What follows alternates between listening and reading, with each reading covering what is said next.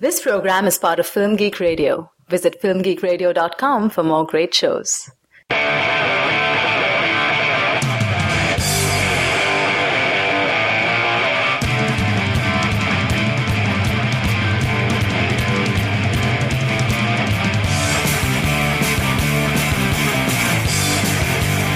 Hey movie addicts, welcome to Cinema Fix, your stop for the purest, highest quality movie reviews on the block. I'm Andrew Johnson, and I'm joined today by my fellow dealer, Monica Castillo. Hello, Andrew. Monica, are you ready to really talk Zero Dark 30? Are you ready to really go on the hunt for what this movie's all about? Yes, and I'm bringing back up with me. Okay. Okay. This is part 2 of episode number 34 of Cinema Fix, focused on the movie Zero Dark 30. So if you're looking for part 1, you are listening to the wrong file. Go away. We don't want you here. If this is your first time listening to Cinema Fix, you should be aware that this is the show on Film Geek Radio devoted to in-depth discussion of mainstream blockbuster films, and each week we release an episode in 2 parts. The first part is a general spoiler-free discussion, and the second part, which you're listening to right now, is the more in-depth analysis of the film, complete with spoilers, and it's designed to be listened to after you've heard Part 1. Again, this is Part 2, so if you don't want to be spoiled, stop listening now and go check out Part 1 of our episode on Zero Dark 30. We're privileged to be joined by a special guest for Part 2 of our discussion. He is the former managing editor of GordonTheWhale.com and a writer for Criterion Cast. You can find his work all over the internet. Josh Brunstein, welcome to the show. Hey. Did I say that right? Yes. Brunstein? Yeah. Okay. Yeah, you're one of the rare people who can kind of do it on first glance. It's an honor to be here. I'm really excited. All right. Well, let's dive into Zero Dark 30. And because this is part 2, we're going to assume that if you're listening, you've already seen the movie and you don't need a plot synopsis. But before we really start to analyze things, here's another clip. Someone just tried to blow up Times Square, and you're talking about some facilitator or some detainee 7 years ago said might have been working with Al-Qaeda? He's the key to bin Laden. I don't care about bin Laden. You're going to start working on the American Al-Qaeda cells. Protect the homeland. Bin Laden is the one who keeps telling them to attack the homeland. If it wasn't for him, Al-Qaeda would still be focused on overseas targets. If you really want to protect the homeland, you need to get bin Laden. This guy never met bin Laden. You just want me to nail some low-level mullah crackadola so you can check that box on your resume that says, while you were in Pakistan, you got a real terrorist. But the truth is, you don't understand Pakistan, and you don't know Al-Qaeda. Either give me the team I need to follow this lead, or the other thing you're going to have on your resume is being the first station chief to be called before a congressional committee for subverting the efforts to capture or kill bin Laden. All right, let's talk Zero Dark 30. Josh, I've gotten the impression, based on some things that you've said on Twitter, that you were a big fan of the film. It was just to sort of give you an idea of where we're coming from. It was Monica's number 1 movie of 2012. Okay. And I didn't care for it very much. It was okay. It wasn't horrible, but I'm kind of, my mind is boggled at all the amount of praise the movie is getting. You mean how I kind of look at Silver Linings Playbook? Yes, but I kind of agree with you with Silver Linings Playbook as well. But so let me ask you, Josh, did you indeed like Zero Dark 30? And if so, why? What is it about the movie that you really liked? Well, I did. I didn't see it before the end of the year, so I couldn't say if it was my favorite or not. Yeah, I just happened to live in too small of a town, apparently. I'm the same way. It didn't get a wide release in North Carolina until January. Yeah, December. Although it didn't really hit theaters in Boston until January 4th or so. Right. So the only reason why we saw it was because of Critics' Awards voting. But yeah, I did actually really like it, and I think the entire controversy surrounding it's a little bit silly, which I'm sure we'll get to here in a little bit, because you kind of can't have a discussion of this movie without discussing that. Yeah. But I think it kind of misses the point a little bit. I think the great thing about Zero Dark 30 is that it's, in a similar way, I think, and I've seen a lot of this comparison floating around the web, that it's similar kind of in tone and like themes to something like Zodiac, where it's very much focusing on the idea of obsession. And I think the film works as kind of a meditation on obsession, and particularly with the the opening, 2 minutes, you kind of get put into this mood. And I think it does a great job of setting tone. I think the only thing that kind of goes a little overboard is Desplat's score. I'm not really the biggest fan of it. It's kind of just it's always there, and it's just kind of omnipresent and brooding, too much so. But yeah, I don't know. I think it's definitely polarizing, which is why I think, Andrew, your stance on it, just kind of being a little middling, is actually kind of interesting, and I'd like to hear kind of where you're coming from on it. But yeah, I totally love this thing. And we'll talk about it more, but yeah. Well, I've heard the comparisons to Zodiac, and I can certainly see where that's coming from. Totally. Unfortunately, I don't remember enough about Zodiac to really comment. It's one of those movies that, again, didn't make much of an impression on me when I saw it, but I know over the past few years, I know it has really enthusiastic supporters. Yeah. And it's a movie that I've been meaning to go back and revisit. Zero Dark 30, you said that the conversation about torture is missing the point. And that was kind of what when I came away from the theater afterwards, I was just kind of left thinking to myself, well, what is the point? Why was this movie made? What is it trying to say? The war on terror is such a big part of America and American identity and American culture at this point. I just was kind of left thinking, well, what is this movie adding to the discussion? Is it adding anything to the discussion? And at the end of the day, I'm not really sure it is.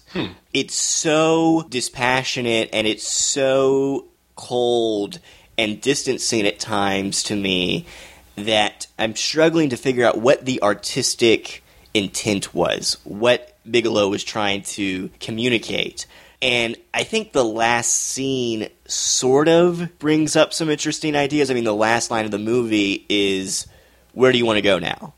Which is an effective line to end things on, because it's kind of like Bigelow is just asking the audience, okay, We've been through the past 10 years. We've been through this huge war on terror. We finally got bin Laden. Now what? And so I think the movie's a little bit interesting if you just want to read Chastain's character as a symbol of America and America's drive and obsession with getting bin Laden and ending terror at all costs. But aside from that, other than that reading of the movie, there's nothing that really pulls me into the movie, either emotionally or intellectually. And I was telling Monica in part one, the direction didn't impress me very much. I spent a lot of the movie thinking that it was kind of just like a History Channel reenactment. Really? That's interesting. And I said it didn't feel like that, yeah. Yeah, it doesn't feel that way to me either, because particularly with how focus is used, I think it just kind of sets this mood that this world in and of itself that these characters are living in is really blurry. It's really hazy. It's a murky world that these people are working within. And I think even something like we're saying, like the focus that Bigelow uses, how it's insanely shallow. Like something 3 inches behind Chastain's head, it looks like a ghost. Right. And I think it's a really thrillingly made piece of work. Like I do disagree on that entirely. Okay. I was gonna say, what kind of History Channel are you watching, Andrew? I would watch that all day. It's not the one that has swamp people, right? I mean, I will say there are certain sequences and certain scenes that I thought were well shot, but then there were other scenes where it's just like Maya in her office doing research or working and not really showing much emotion. And there's just so much of that I was telling Monica, I could practically hear the voiceover in my head at times. It is really cold. It's very cold. And that's, at times, I think probably why it felt more like a reenactment than cinema at times, if that makes sense. Yeah. I don't know. I feel like the CIA workplace wouldn't be a place where people normally give hugs and let emotional lashes happen. And when they do happen, they are some of the best sequences in the movie, though. Yeah. True. Like when Chastain confronts Kyle Chandler's character. Mm-hmm. Right. Fantastic.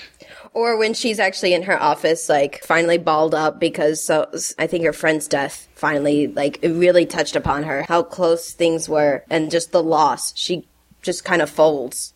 Yeah. Okay, let's talk about that, because I spent most of the movie thinking, okay, Maya, what is your motivation?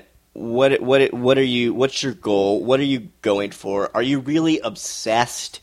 Like, I had read that this was a movie about obsession, but I didn't really get that for most of the film until her friend is blown up, and then obviously that she now has that extra motivation to get Bin Laden. And at that point, it was kind of like, finally, a reason for you to be doing what you're doing and to be so focused on it. That, to me, was around the time the movie started picking up a little bit. For most of the first half of the movie, I was kind of bored just because it was so dispassionate and it was so cold, and I felt like Bigelow wasn't giving me anything to latch on to regarding Monica as a character. Maya. What did I say? You Monica? said Monica. Yeah, regarding Monica. Yeah, Monica. Yeah, I'm not a character at all. Yeah, regarding Maya. Nope. That other M person we're talking yes. about. I mean, does that make sense? Or, I mean, what was it about Maya that really drew you guys into the film? I don't know if it was so much that her as a character. I do think she's kind of a great symbol, more so than the character, because we don't learn much about her. We don't really learn anything about her or really anybody involved here. And I think there's kind of a point to that. It's not, their backstories aren't really important here, I don't think. I mean, for people looking to make that emotional connection, sure. And that's why I think something like Zodiac is a better film, because you do learn a lot about these characters and you kind of emotionally connect with them. But I don't know if that's necessarily the point here. Yeah, what I was going to say is that if you were in a position to get the guy who hit your country the hardest it's ever been hit, that would be forever a career goal, I guess. If you were a spy, a CIA agent, and your objective was now to get the number one bad guy on the face of the planet, why wouldn't you become obsessed? Why wouldn't that become their whole life? Well, as the movie shows, not everybody was obsessed like she was. Like, there were other concerns. Other people got burned out. It became too emotional. It became too strenuous on other folks, and that's why, like, the guy, he ends up in a desk job back in Washington or so. Right. Well, I got the impression, though, that Maya was the only one who was really focused on, we have to get Bin Laden. He's the guy we have to get.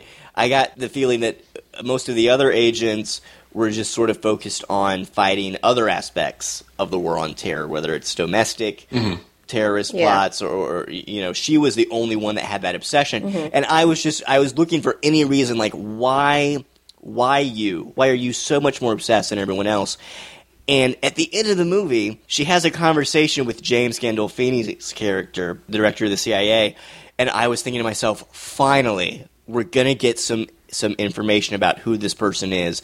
And he asked her, why were you recruited straight out of high school? Yeah. And she says something like, oh, I'm not supposed to talk about that. And I was just like, why not? I want to know. I want to know anything. Just tell me something about who you are and why, what happened in your life or your recruitment or something that gives me an idea about why you are the way you are.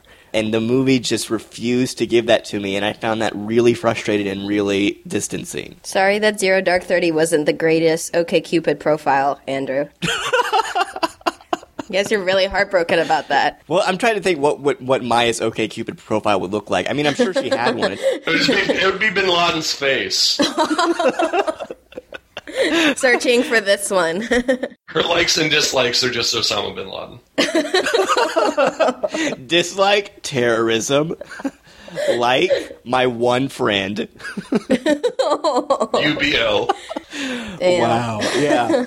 But yeah, I don't know. The movie just didn't give me anything to latch onto. I wanted something. Well, I kind of that scene was one of the ones that kind of felt weird to me, just because if you're not going to tell us anything, why even have this scene? Yeah, have this moment? Right.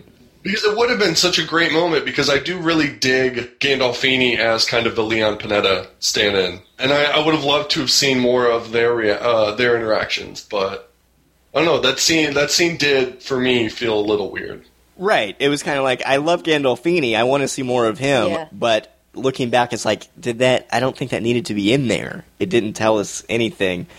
But yeah, maybe I'm wrong. Maybe Mai is this really great character, and I just can't see it. I don't know. I don't get it. Let's start to talk about some of this controversial stuff. Before we get into the torture debate, I think the torture thing is emblematic of a larger problem with the movie and of a larger direction that the movie takes and a certain approach that Bigelow has. Josh, in your review of the movie, you wrote, quote, "It may be the best bit of cinematic journalism in recent memory." Could you elaborate on what you mean by that when you say cinematic journalism? Because journalism is a word that's been thrown around a lot in regards to this movie, and I have really, really mixed feelings about it. So could you just elaborate on what you mean when you say cinematic journalism? Sure. Well, full disclosure, since kind of the movie's hit, there have been more and more insights into just the type of information that the CIA fed Bigelow and Boll. So I'm not able to speak to the validity of the information that they were given, but if the information here is what actually occurred, I do kind of stand by that statement, because I think the idea of journalism and what it's meant to be is it's meant to be a check in the system of checks and balances. And I think what it does here is it puts U.S. foreign policy and where we stood on the idea of foreign combatants and enhanced interrogations, and it kind of puts our feet to the fire, as it should. And that's kind of what I meant. And for those who know anything about Mark Boll, he started his career as a really beloved investigative journalist. He wrote for Playboy, I know. That's where the story for the Hurt Locker came from.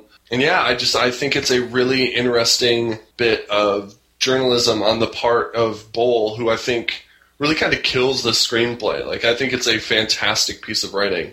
And I would like to hear your thoughts then, Andrew, if you're a bit more mixed. Let me ask you, you say you felt like the movie was holding America's feet to the fire. Yeah. For the things that we've done in the name of the war on terror. Why did you get that impression? Because I didn't get that impression at all. Other than, the first 30 minutes of the movie is just a lot of torture.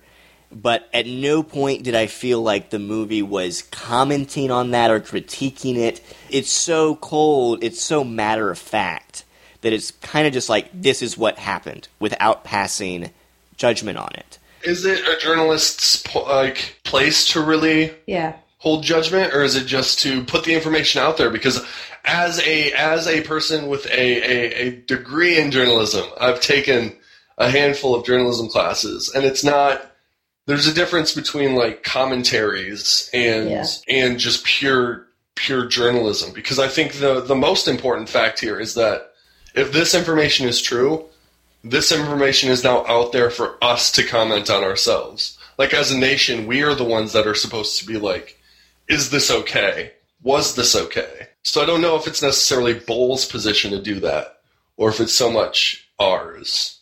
I agree with you to a certain extent. As a journalist, I can see how the coldness of it and just the matter-of-fact nature of the movie is quote-unquote journalistic. Sure. At the same time, what you just said, if this is all true, that's the problem. That I have with it, is if it's all true, because there's so much in this movie that either is a flat-out lie or is unclear and hasn't yet been revealed by the CIA in real life about what happened. And Monica, you and I have talked about this before. Mm-hmm. I tend to have a problem with movies that are based on real events. And it's not so much the fact that they're based on real events. I have a problem when movies try so hard to be quote-unquote factual or accurate. Without what, being a documentary? Yeah. Okay. And even documentaries have artistic intent behind them most of the time. I have a problem with if that is a film's primary goal, because I feel like that's not the purpose of cinema, and it's always going to fail at being fully accurate to a certain extent. I think I would have been fine with Zero Dark 30 if it had just said, based on a true story, and that was it. But because in interviews and everything around the film, it seems like Bigelow and Boll and the movie itself to a certain extent, they're really harping on this idea that this movie is accurate. This is factual. This is what happened. And that's not true. And this is the same problem I had with Argo to a certain extent. Argo does so much to make you feel like this actually happened in this way when it didn't. And I feel like that's really disingenuous. It's manipulative. Yes. It's manipulative. It's giving people the wrong idea about what actually happened. And also, if you're so focused on being accurate, I don't really care about the facts if there's an interesting artistic stance being taken. I would much rather see a movie like Inglourious Bastards where Tarantino just throws history to the wind and says, screw that, screw accuracy. Yeah. Then I'd much rather see something Than someone like that masquerading as it's not. than this. Right. Yeah. Right. And I think that's the crux of a lot of Zero Dark 30's issues is that it's pretending to be factual and pretending to be accurate when it's not. Yeah. But I think at the same time, now that all of this controversy is coming up and the CIA is saying like, no, we didn't say that. We didn't do that. Well, that's what you get for trying to, follow someone's story that isn't supposed to be telling it in the first place or so. Or they didn't want it to have this version out there. So maybe Catherine Bigelow and Mark Boll are totally, this is the information we were given and it might not be the right information. And then we could start all the conspiracy theories. He said and she said and then they said that we said. Well, we'll see that leads me into the torture issue.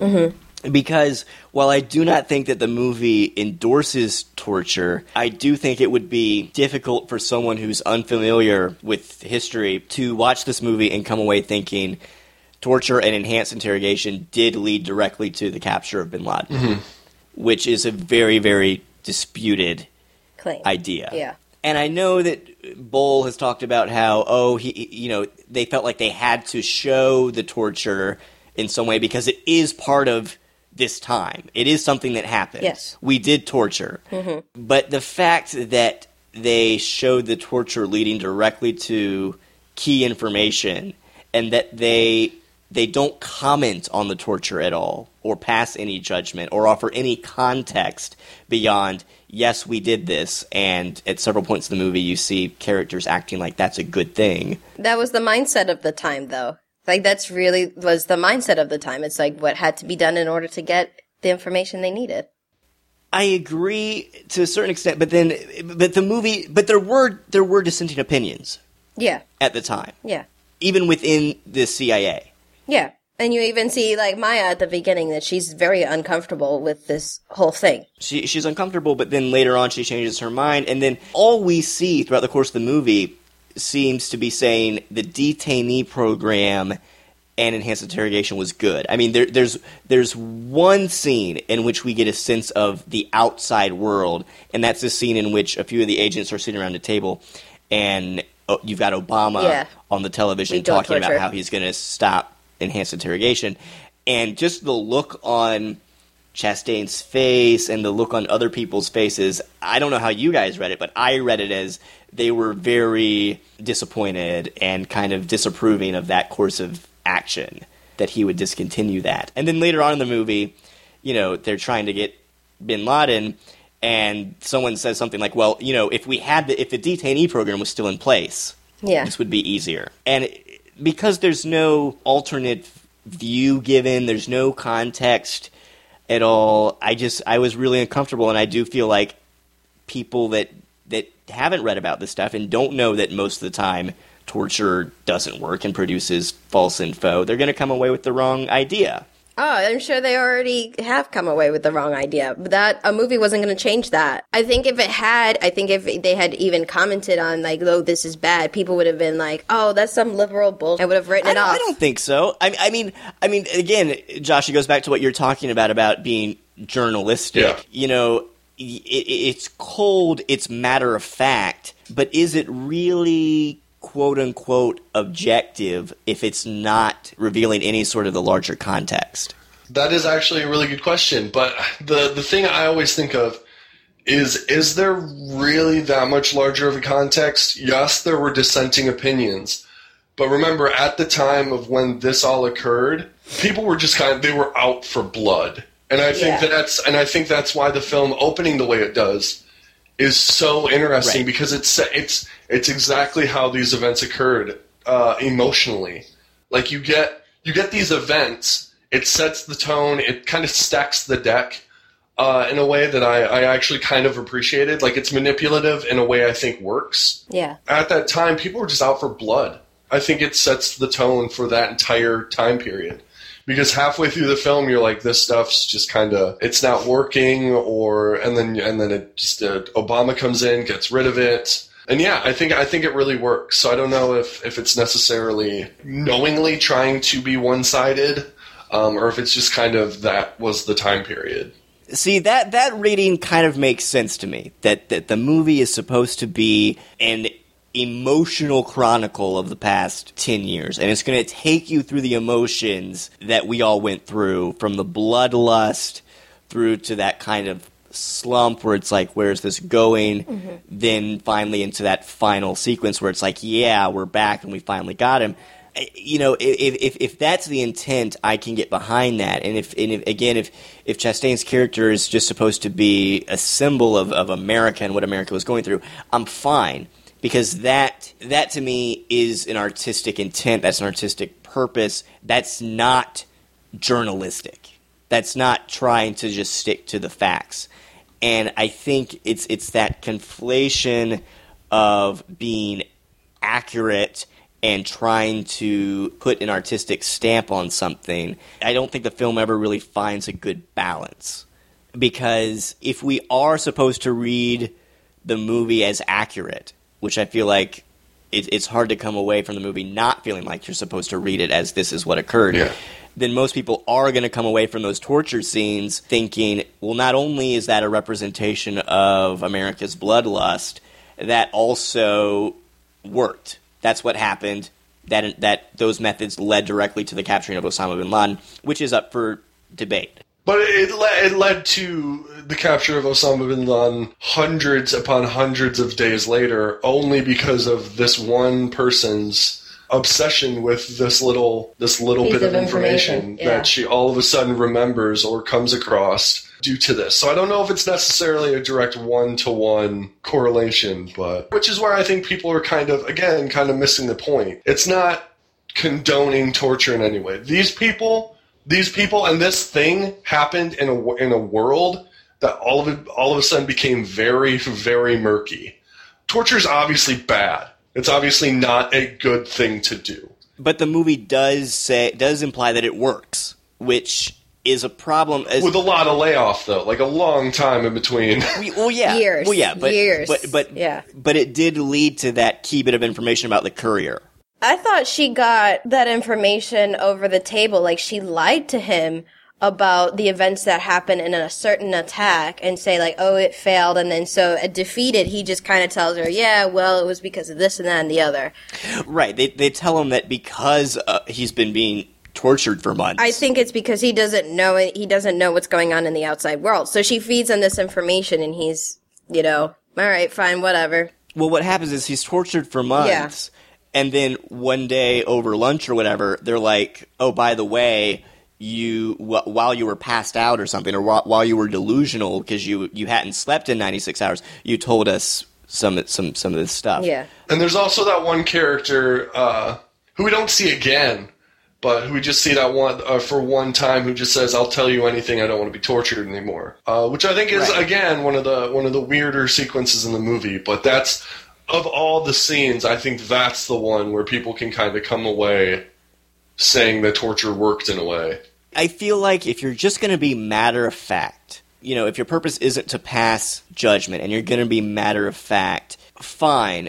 At least show some sort of context for that claim. Wait, what more context would have wanted? I would have wanted anyone to show up and say either, hey, not necessarily we shouldn't do this, but hey, this doesn't work. Well, because even Chastain, at the beginning when she's a little hesitant, and Jason Patrick's character gives him the out, or gives her the out, she's even like, no, I can handle it. Well, right. Yeah. But I think what I would have wanted is, I would have been fine, if you want to show that torture happened, fine. But don't show that it worked in getting such a key piece of information unless you're absolutely positive that that was indeed the case, which we're not sure that was indeed the case. I mean, I'm not going to sit here and say that torture never works. Obviously, there are some situations in which it probably does work, but so many studies have shown that torture either doesn't work or just even results in getting false information, and it is not effective, that if you're not going to comment on the morality of it, at least acknowledge that it might not be the most effective means of getting information. And I feel like by implying that it does work, or at least that it did work in getting this key bit of information, this key bit of info, that's being disingenuous, I think, and that's distorting the facts. And I think people are going to come away with an incorrect interpretation of what happened. So yeah, that's my issue with it. It's not so much, oh, there's torture in the movie or the movie endorses torture. It's that the movie, again, because the movie is so much like, this is accurate, this is facts. That's where I have mixed feelings about it. Does that make sense? I can see that, yeah. You know, and it's just little things, like the fact that obviously Maya isn't a real person. She's sort of a composite of a lot of different agents. And the fact that they go out of their way, like, to reference these other bombings and attacks that occurred. Like, you've got the attack on the restaurant, and then you've got the attack on Camp Chapman. The British bombing. Right, and it's like, wait. So you're telling me Maya and her friend were actually at that place when the bombing happened? Oh, wait, you're telling me that Maya's friend was then later at the Camp Chapman bombing when that happened? That seems like a rather large coincidence. So, again, there's just that conflict in my mind between this is what actually happened versus this is a movie, and we're taking some creative liberties. I guess in her defense, and I don't know if it was Catherine Bigelow's or Mark Bowl, it kind of sets the mindset of what was going on. All these attacks were happening. They're failing to get the information. They're failing to stop these attacks. It feels really out of control for the first, hour or so in the movie. They just can't get a handle on things, and people are dying. That's the cost of their failure, is that lives are lost. So, in that sense, I think you get to feel the enormity a little bit better, because you do have characters directly involved with the attacks. But that's about the best way I could think to put that. Josh, you'll have to remind me. Now, in Zodiac, one of the things I remember about Zodiac is that it does give you the sense that this is what actually happened, or this is what the investigation was actually about. Yeah, because it's based on Grace Smith's book about what happened. So the interesting thing about that movie to me is that it goes from character to character. Like, certain characters will be investigating this for a while, and then they'll suddenly just kind of drop off, and another character will pick it up. Yeah. And that seems more true to life to me. That seems more, I guess you could say, quote-unquote, factual as to how these investigations actually happen most of the time. I'm wondering if maybe I would have responded to Zero Dark 30 differently if that had been the case, where it wasn't just one character who's so obsessed with finding Bin Laden that she just happens to be in the right place at the right time and all this stuff when all this happens. I think maybe I would be more willing to accept that quote-unquote journalistic aspect of it if it was like, oh, well, yeah, Maya worked on it for a while, and then this other guy came along and helped out, and then this person got some key information. Yeah. I feel like that's probably more what actually happened. I mean, I have trouble believing that one person was responsible for so much. Well, a couple of things on that. One, I think the scope of the thing that we're dealing with in between the two films are a little bit different. I mean, we have a manhunt for the world's #1 fugitive as opposed to a California-based serial killer. I think there's a little bit different. And I mean, it's decades after the occurrences in Zodiac. And it's, I mean, a year and a half, however long after we finally killed Osama bin Laden. And also, I do think it's an issue that the cast feels kind of wasted here. You have big players like Jason Clarke. He's great. James Gandolfini. Gandolfini's great. Chandler's great. But then you have someone like Mark Duplass just randomly showing up. Yo, he was in like every movie last year. He was, literally. I think he was one of the aliens in the Avengers. Like, I swear to God, he was in everything. Everything, yeah. My theater actually had 3 of his movies playing next to each other all at one time. Like, it was pretty bad. That is the coolest thing ever. No. But I could totally see where you're standing on that, because it does kind of get a little bit like you want to see a fresh face, or you want to get some kind of different perspective. Some different perspective to kind of connect to, because it is like we've been saying this entire time. This movie's icy cold. Like, it is insanely detached from any sort of emotion, except for the opening 20 minutes right after the opening 2 minutes. Because that's just kind of like, yeah, America, let's go get them. Yeah. And, you brought up the fact that so much of the movie and the way it's shot, it's murky, and it's trying to communicate that idea of murkiness. I think what I'm trying to say is I'm okay with that murkiness being a theme, but I don't want to look at a movie and feel murky about what the intent was. I don't want to be conflicted over, well, wait, should I read this as journalism? Should I read this as art? What if murkiness is the intent? Because that's the way I looked at it, is like at least kind of tonally and thematically, I think the murkiness of that time period is kind of one of the points. Because Bigelow, I don't think ever condones, or really, and shockingly so, doesn't really just disregard and say torture is bad, but I don't think she ever says it's good, which I think is kind of a really interesting stance, to just kind of be not indifferent, but to see kind of how the time period bred something so drastic. Mm-hmm. And I think it's important to remember that time period, I mean, we would have done just about anything. So, right.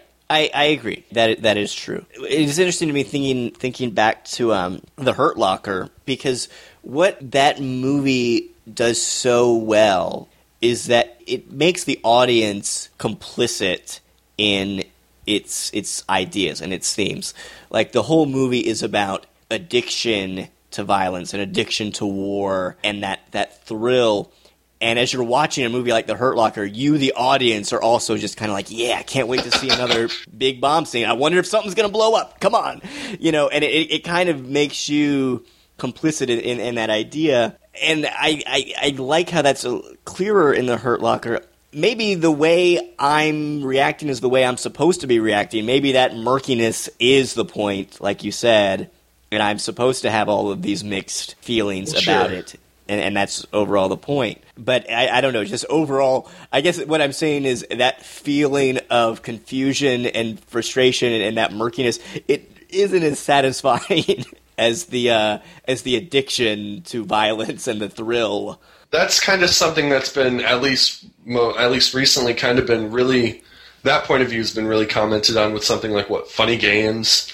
Yeah. And just stuff like that. But I think the idea of the murkiness, and I'm going to get sick of saying that damn word, I think that's kind of thrilling. I haven't seen that much lately, and I think it speaks to the times, and I think that's important. Yeah, there isn't a clear good guy, bad guy, because the side that we're supposed to be on is the one that's also doing all these horrible things. Yeah, because we all do know that it's horrible. I don't think there's many people that come out of this like, oh my god, let's do more of that. That was so awesome. People that didn't come into the movie with that standpoint. Like, I don't think many people's opinions are being changed in the way of pro-torture here. Well, the thing is, like you said about Zero Dark 30 capturing an emotion, I think that fully comes into play in the last... I think our last scene, exactly. The raid on the compound. I think it's the most well-directed sequence in the whole film, and it's super intense. I think it's the most directed sequence in the entire movie. Yeah. Yes, I would agree with that. But even though I came into the movie with very mixed opinions about the killing of Osama bin Laden, and I personally am not sure that was necessarily the right thing to do at that time, or in the way that it was carried out. When you see the SEAL Team 6 going in, and it's so well directed, it's hard not to get caught up in it. Like, yeah, like, get that guy. Yes, I want that. That is definitely the most thrilling sequence of the film. I was kind of confused as to why so much time, so much of the film's runtime was spent with that compound. Like, the first hour and a half covers like 9 years, and then the last hour of the movie is all, here's this compound. Bin Laden could be in it. What are we going to do? And you've got Chastain writing down the amount of days it's been on the wall. And that to me was when the movie started to pick up, and it seems like the much, like you said, the more quote-unquote directed half of the film, where I definitely, during the second half of the movie, I felt much more like, oh yes, I'm watching a movie, and I liked that. Yeah, that is definitely probably one of my favorite sequences, if not my favorite sequence in the movie. And I like how it ends. I do really dig the idea of Chastain just kind of crying at the end, just like, where do we go next? Because that's kind of what we all felt after we finally got him. We just kind of, we were happy, and then all of a sudden we just had that kind of sigh where we're just like, all right, so good job, guys. What's next? Well, some of us were happy. I don't. Yeah, that's an entirely different debate, because yeah, that's a discussion. That's a discussion for another time. And that's the thing. That last scene, I do like the last scene, because it makes you wonder. Like, I feel like the last scene is murky in a good way. It's not vague. It's just ambiguous. It's like, well, is she crying because she's so happy? Is she crying because she's full of despair, because she doesn't know what to do now? What is it? I do think that was a good way to end the movie. I just wish the first half of the movie had been as compelling to me. But is there anything else you'd like to say about Zero Dark 30 before we wrap things up? Final thoughts? I don't know if I like how it's being politicized, really. I think there's a definite issue there, because it's not, as an insanely liberal Democrat, there's nothing that screamed to me like I ended up walking out like all of a sudden wanting to go buy a bunch of guns and voting Republican. Like, I don't know if it's, because I've seen online many people claim that it's completely and utterly pro-torture and pro-like. I don't think it's pro-torture. I do think that it does portray it as effective, which I think is an issue. So I don't mind a lot of the discussion. I'm kind of glad that it has spawned that type of conversation. I tend to be glad whenever movies inspire conversations about real-world issues. So overall, I think I'm fine with that. But one thing real quick before I forget, getting back to the torture scenes, is it just me? Am I totally desensitized here? I kind of felt like the torture scenes weren't that horrific in a lot of ways. I've seen... I thought the last one, I think it's the last one, the box one. The box, the little wooden box. I thought that was terrifying. Like, I was appalled. What was interesting to me, and that I think maybe why it didn't strike me quite as horrific as it could have, is that it seemed like most of the time the way those scenes were shot and the way they were framed, the emphasis in the frame was always on a person, like an agent, rather than the torture itself. You never saw really graphic close-ups of the waterboarding or of the guy in the box. You know, that stuff was always there, but it was kind of like always off to the side or in the background. Or you'd get very short close-ups of like his face, or like when he was saying the days of the week. It was just it was a close-up on his face. But yeah, right. And so there was a part of me that came away feeling like, well, just wondering, is that being disingenuous to not fully focus on the torture itself and how awful it is? I think it's more effective to focus on the actual person perpetrating these awful, really awful things. Like shoving a guy in a wooden box. That sucks. Like, that's not cool. I don't know. I just felt like most of the time during those scenes, I wasn't feeling like the full emotional horror at what was going on, and I wasn't sure if that was just me or if it was just how those scenes were shot And again, if that was intentional and what Bigelow might be trying to do. I guess if I can butt in with like the feminist theory on how we watch film. So our sympathy is with the perpetrator. It's with the perpetrator. So like a lot of like rape revenge stories, you always come from the viewpoint of the attacker. It's never from the viewpoint of the victim, because it's not as interesting or titillating or whatever the director is trying to go for. So in that sense, it's also a little difficult because our main characters are on the side of the perpetrator. Like, that's who we're following. The main character isn't the victim. Right. Whereas, like, I had a big issue with Compliance, which you like, because I say the main character would be the girl, and instead the attack happens, it's from the viewpoint of the guy. We are looking down on her. Mm-hmm. So that's already putting you in the mind frame that you see herself, or you see her lowered. That is an interesting point, because, whenever you watch a movie like Saw or Hostel or something where there's all this graphic torture, you're right. We are usually encouraged to empathize with the victim, which is why it's just kind of like, oh, that's so disgusting, and it's just really in your face about this is the really awful, gross stuff that's happening to these people. So that is an interesting point. I hadn't thought about that, as to maybe that's why Bigelow doesn't focus on that, doesn't make the torture quite so graphic. Because maybe, I guess, to the perpetrators, it isn't that disturbing. Or that it's justified. Yeah. Right. That's a good point. All right. Any other final thoughts on Zero Dark 30? Still my top movie of the year. It would have been near there for me if I had seen it in time. And the only thing I would say is people go see it and make up your own mind. Their own mind, it's something that, like Andrew said, it's a discussion starter, and I think that in and of itself is reason enough for everyone to see it. And thankfully it's kind of doing well at the box office, so people are seeing it. Would have been unfortunate if nobody went to go see it after all this. That would have been very, very unfortunate. All right, the last thing I'll say, just to piss off Josh, is if you want to see Jessica Chastain play a character with some sort of depth, go see Mama. Oh my God. All right, that's a fine way to end on. Never speak to you again. That's what. All right, that'll wrap it up for part 2 of our discussion of Zero Dark 30 here on Cinema Fix. Don't forget to tune in next week when we'll be discussing either Hansel and Gretel Witch Hunters or Movie 43 or Parker. One of those 3, I'm sure to be Oscar caliber films right there. Oh, that's going to be fun. I hate January. Can I say that again? I hate January. Have fun with that. Have fun. Have fun seeing those. Oh, we will. I'm sure we will. All right. We'd love to get your feedback on the show. You can email us at cinemafix@filmgeekradio.com or comment on the website at filmgeekradio.com. You can also subscribe to the show through iTunes. So if you like this episode, please write us a review. That really helps us get the word out about the show.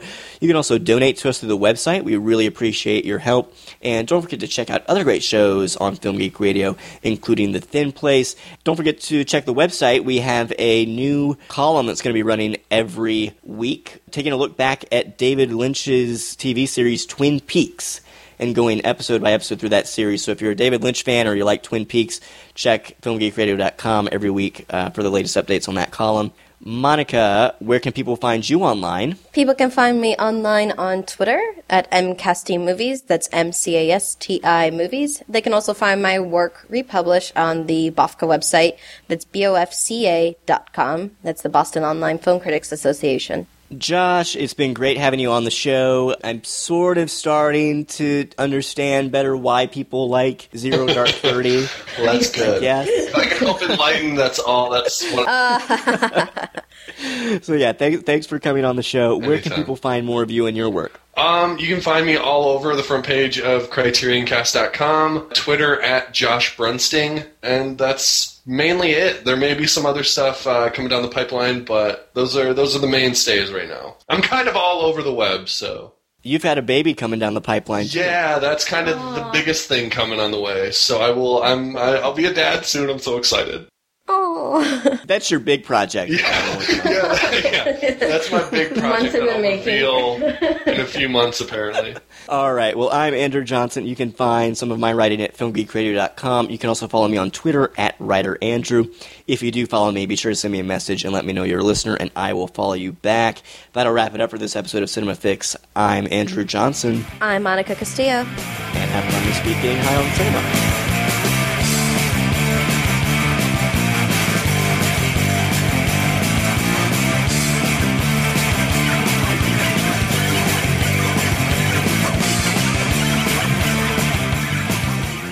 This has been a Film Geek Radio production. Film Geek Radio. Yeah.